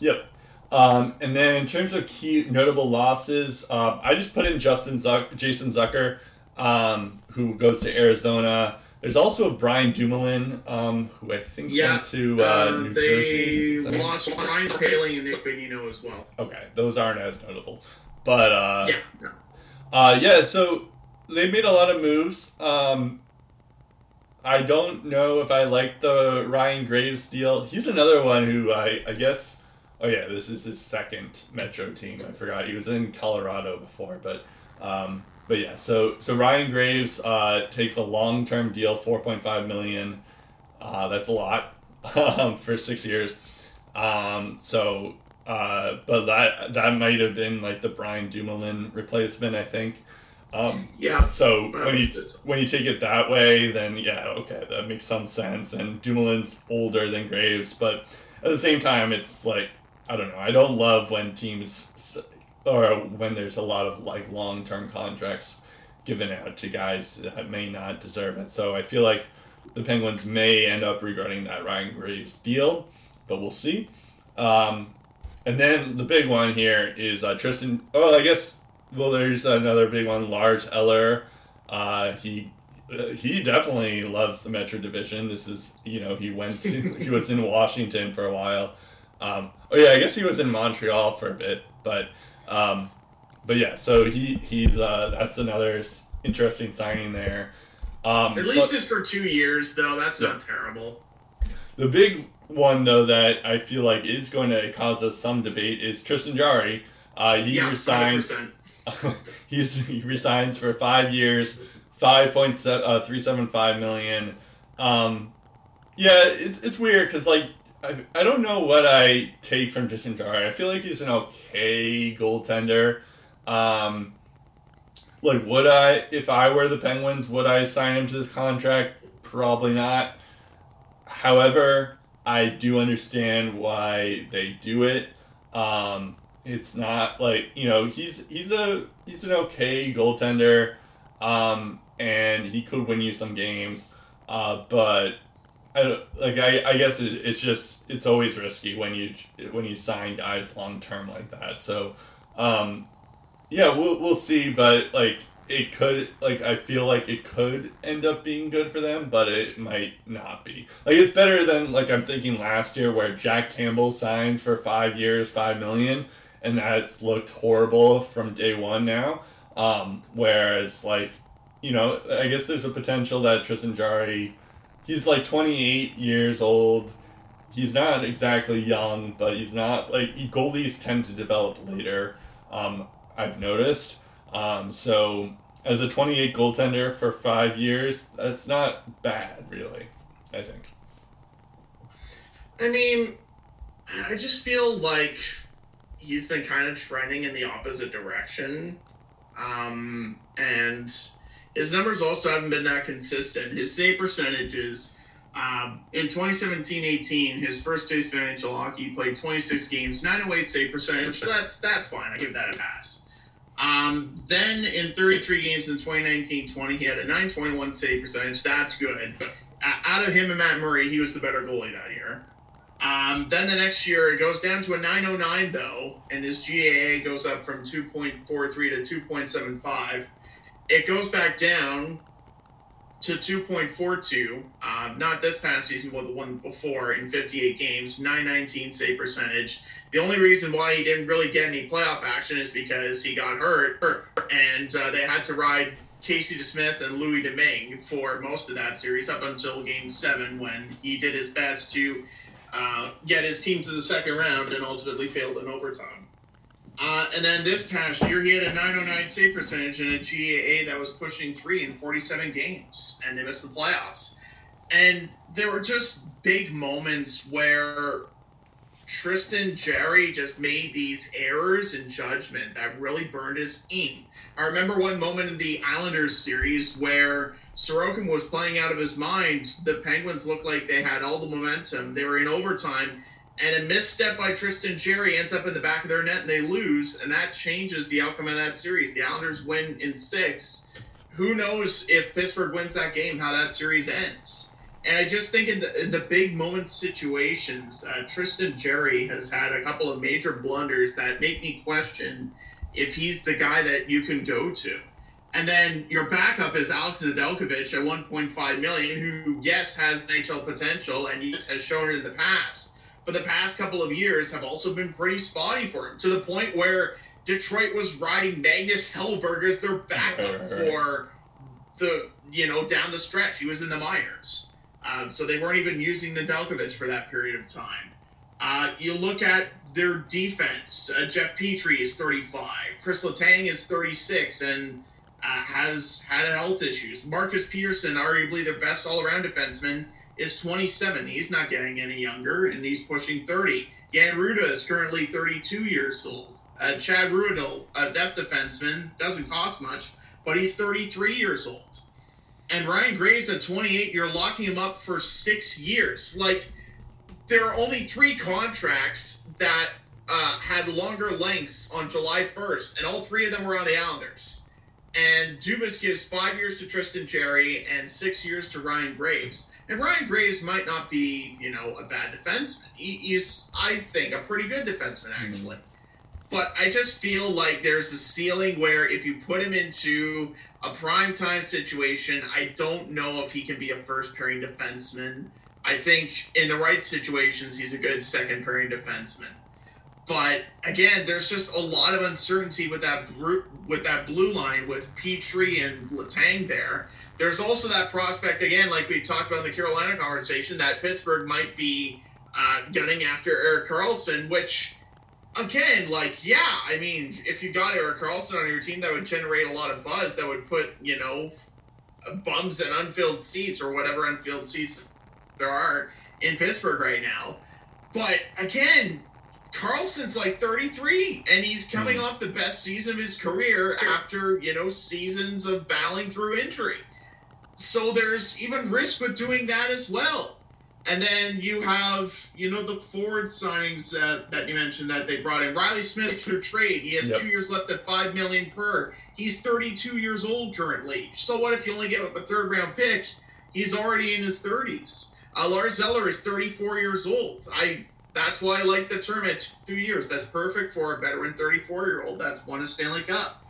Nola Chari, I like that deal. 3 years, $2 million per season, but again, he's 31 years old. Matt Nieto, who they brought in at $900K per year for 2 years, he's 30 currently. Andreas Johnson, who you got in a Flyer, 28 years old as well. So, they have the opportunity to build around Letang and Malkin and Crosby and Brian Rust and Jake Gensel and all the others. And I just feel like there's a time and place to make moves and spend that money, and I don't think this year was that offseason. If Kyle Dubas was going to go out and spend money on those guys, I would like it for shorter term. Like 3 years being the highest that I go for. Because when you look into next season, that is where you can really turn the corner and make some splashy moves. Like, for example, for Tristan Jarry, if you just brought him back for a year, let's say, and it keeps getting refuted that John Gibson wants out of Anaheim. He keeps rejecting the idea that he wants out of Anaheim. But, Pittsburgh's his hometown. Yeah. And I would say John Gibson is better than Tristan Jarry today. I don't know about that. If injury prone, I would say Jarry is probably gets the advantage. Like, I would probably take Jarry over. Yeah, but even still, John Gibson hasn't been good in the last 4 years. Look at the defense he's played in. Yeah, but I know, but, I don't think Tristan Jarry could do any better. Okay, big picture. Connor Hellebuyck. Let's say he would be willing to go. That's a better example. That's a better example. Yeah, you could have gotten Connor Hellebuyck there. Yeah. Or you could have gotten someone else. Which is why I feel like Jarry might have been a good 2-year option. If I was Dubas, I probably would have preferred Jarry at 2 years. And instead, now you're going to commit money to guys that are, just like your core, hitting that 30-plus mark, and it's just like, if you're really turning the corner and thinking that this team is going to be even better, realistically, how much better are they compared to teams in their division? They're not better than Carolina, currently. They're not better than the Devils, currently. They're not better than the Rangers, currently. They're on the same level as the Islanders and the Capitals right now, and they're definitely better than Columbus and Philadelphia. And you never know, with a hardworking team like Columbus, maybe they could play spoiler and take the league by storm. Who knows? So I just feel like the Pittsburgh Penguins, at the stage where they're clearly past their prime, Kyle Dubas had chances to reinvent the wheel and get the Pittsburgh Penguins back on track. And on some of these signings, I think he missed the boat, and it's probably going to cost him. And part of the reason why I'm debating Pittsburgh's decision-making is because this is a team that expects to win the Cup. and still thinks that they can win the cup. I don't know why they think that, but okay, feel free. And I just feel like also this is, Kyle Dubas in a situation where he can actually spend more money because he has the freedom within the roster to spend more money. He doesn't have the core for eating up a good chunk of the salary. He can actually go out there and be proactive. Right. And there were some, the bargain contracts like Hinostroza and Johnson, those are great moves. But the Graves and Jerry contracts, I see those and I'm going, man, why are you doing that? Well, on that I will push back because, yes, you're right. Of course, he doesn't have he has more freedom than he did in Toronto. And that's kind of, supposedly that's what he wanted because, he was upset with Shanahan with not having as much control as he would have liked. But on the other hand, it's they don't necessarily have a ton of cap space because you have Sidney Crosby. They're $2.3 million over the cap currently, by the way. Yeah, I'm aware. Cap space is gone. But that's because it's Crosby's making $8.7 million, which is obviously a bargain for Crosby, even as a 35-year-old. $6.1 million for Malkin, which is a bargain for him, even though he's 36 years old. And then you have Jake Gensel for $6 million, and he's a UFA next year. So you have that, and then I guess and this was Kyle Dubas didn't sign Chris Letang for 5 more years. He also didn't sign Brian Rust and Ricard Raquel. Yeah. That was Ron Hextall last. That's true too. Yeah, Ricard Raquel and Brian Rust is another one. Although you could justify Rust and Raquel, maybe not Letang, but so it's it's not there was a reason when he was hired for the Penguins, you were saying it's not an enviable position to be in. It's probably one of the toughest contract teams, or just from a cap standpoint, to deal with at this moment. But yes, you do have a point that's okay, so given all that, you still sign a long-term deal to Tristan Jarry, you still sign Ryan Graves to a long-term contract as well. I'm not sure if that's the smartest use of your money, especially when you do have Jake Gensel being a UFA next year, and you don't want to waste the last 2 years of Sidney Crosby's contract, although he'll probably stay and sign with the Penguins because he's that kind of guy. So he'll probably stay with the Penguins and sign another sweetheart deal. He's won 3 cups. He'd probably be willing to just retire, set off in the sunset, regardless of what status the team is in. Exactly. Or I could actually, now that I'm thinking about it, what's probably going to happen is Crosby's going to sign with the Colorado Avalanche just so he can play with his buddy. And play with McKinnon. Yeah, that's that. I was just thinking the same thing at the same time you were. But even still, it's at the end of that contract, it's Crosby did pretty much everything the Penguins have done. He's already won 3 cups. It's he's happy with his life. So there's that. But yeah, so it's definitely a tough job. But I guess you do have a point that's okay, they do have some money somehow. And yeah, they do it on Tristan Jarry and Ryan Graves. I'm not I get your point on Jarry, and yeah, I guess it does make sense to sign him for a shorter term. But I don't know if he's not a bad goalie. He's not a Martin Jones here we're talking about, or I don't know, a Philip Grubauer. Although I guess Grubauer kind of did well towards the end of the season, but. He's not a terrible goaltender. So I totally understand why they want to sign him long term. But yeah, maybe I can see both sides to it, I guess is what I was trying to get to. Yeah. But yeah, that takes us to okay. So this was more of just a catch-all of because we did focus on 5 teams here, but of course there was a lot of signings that we didn't get to. And so I did have, like, what was the best signing so far, and then what was the worst signing so far. I think the best signing, well, I guess it would be Tyler Bertuzzi, but we've already talked about Tyler Bertuzzi. I do kind of like the Jonathan, like, speaking of Halifax and McKinnon, I do like the Jonathan Drouin deal to Colorado. Yeah. 1 year, 8.825 million K. Yeah, Jonathan Drouin's career hasn't taken off like we thought he was when he was drafted in 2013, but maybe there is a spark that can happen when he is on McKinnon's team again. So there could be something there. And, like, you know, Drouin has kind of had like a topsy-turvy season, or just career-wise, and I do like that deal, although, of course, that could end up hurting them.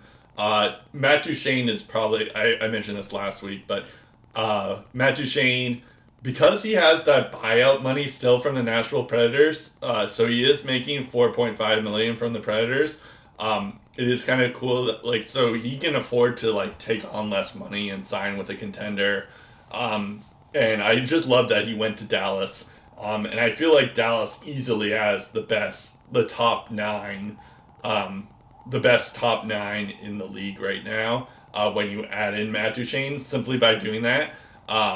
Because it's like they're already pretty deep in depth. And if you can add a guy like Matt Duchene onto the roster, it's like, okay, they're going to be a problem for this year at the very least. And Craig Smith, yeah, he's another depth guy, but 1 year, $1 million. I really liked what Dallas was doing there. And Sam Steele, who knows? And the other one that I wanted to talk about was, Kyler Yamamoto. I forgot to mention this when I was talking about Detroit, but because technically he was on the Red Wings, but even though he never played a game for them, I'm sure there's no love lost in Detroit, or something. I can't wait for that tribute video. But yeah, he does. I did call it. He goes to Seattle. He's another one, kind of like Drouin, who he's had his moments in the NHL, but it hasn't been exactly as good as we thought he would be. And maybe that has something to do with just injuries, the fact that he's 5'6", but at the same time, he's 24 years old, so he still has some career left in him. He goes to his hometown. I'm a sucker for those types of signings where guys go to the team that they grew up with. Or, I guess Seattle wasn't a team when he was growing up, but his hometown team, I should say. Also, he played for Spokane in the WHL, which is in Washington, so and he grew up in Washington, so it's fitting that Seattle grabs him at 1 year, $1.5 million. It was also kind of interesting that there is like a three-way trade going on with Edmonton, Detroit, and Seattle, except Edmonton didn't get anyone. But like, especially when Detroit gets Austin and Sprong from Seattle ends up getting Yamamoto because of a Detroit buying out Yamamoto's contract from a trade from Edmonton. So it's like it's not really a three-way trade, but it kind of is. So yeah, that's kind of an interesting aspect there. So what do you think is the best signing? Although I know I kind of went all over the place there. I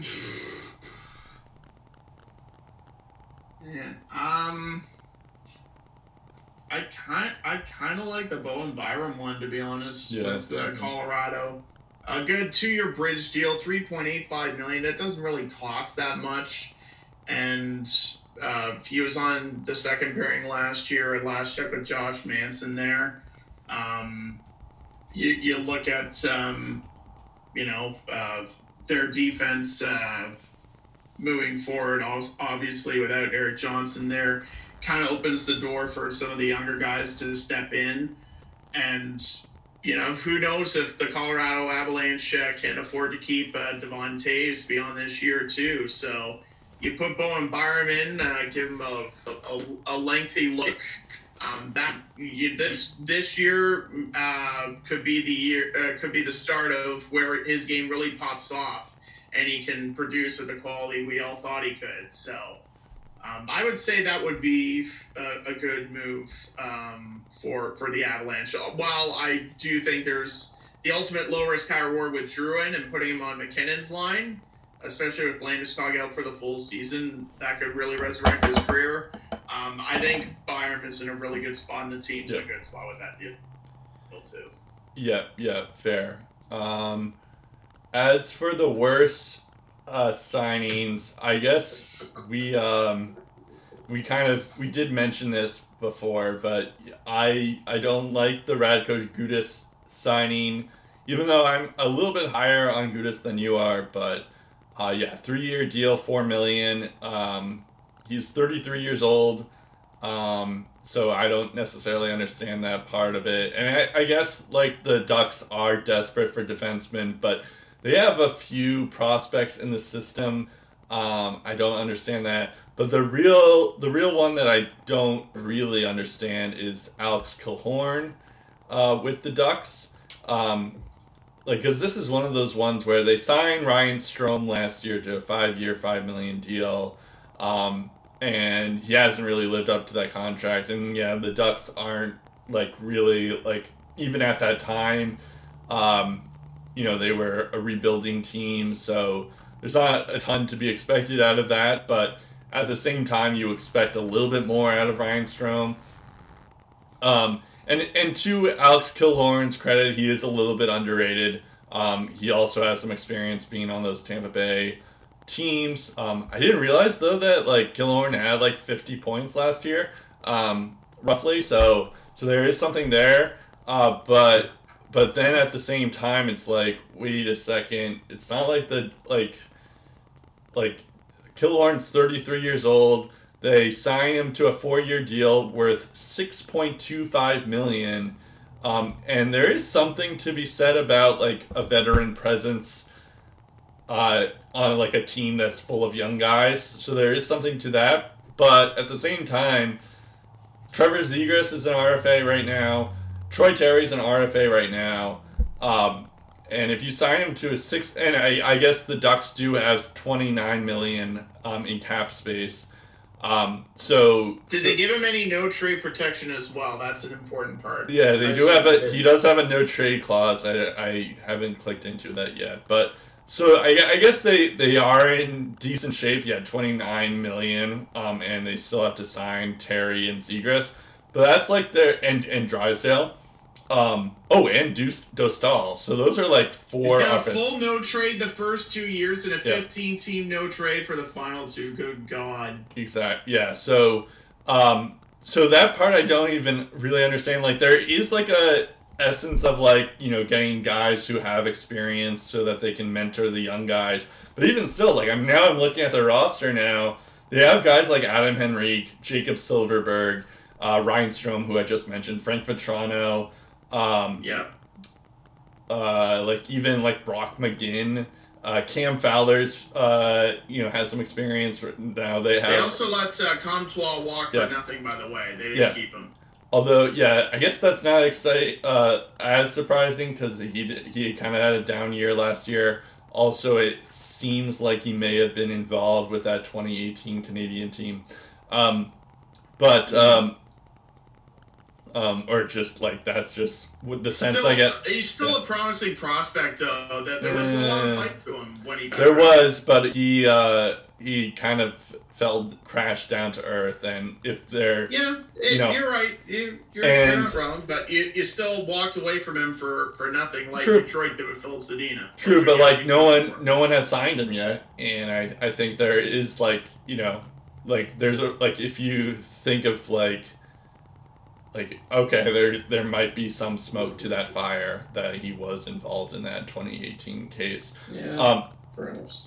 And of course, we'll never actually know, but I feel like there is some speculation that he might be one of those guys.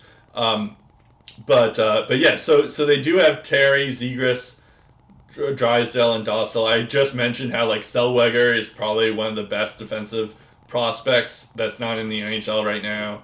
Yep. And Minchikov's also going to be pretty good too. He's not half bad either. Even like Jackson Lacombe, who had a pretty good college season. So I don't really understand. Like, so they have a lot of veteran guys even without Killorn and Gudas. So I don't necessarily, and like they need to sign like 4 of their young core players, and they probably will do it with $29 million in cap space. But at the same time, it's just like a long term, as you just mentioned, he has no trade clauses on this entire contract. I really don't understand it. I guess the other one, but we talked about this last week, was all the Islanders moves for depth pieces for long term deals. That one is also questionable too. But Alex Killorn one is going to boggle my mind for a couple of years, I feel like. There are a lot that boggle my mind. At first, the Korpisalo one boggled my mind, but I've come around to it to the point where I have cautious optimism. I don't think it's going to be that bad. For the Sens' sake, I hope it's not that bad. But that's largely because I found one that's even worse.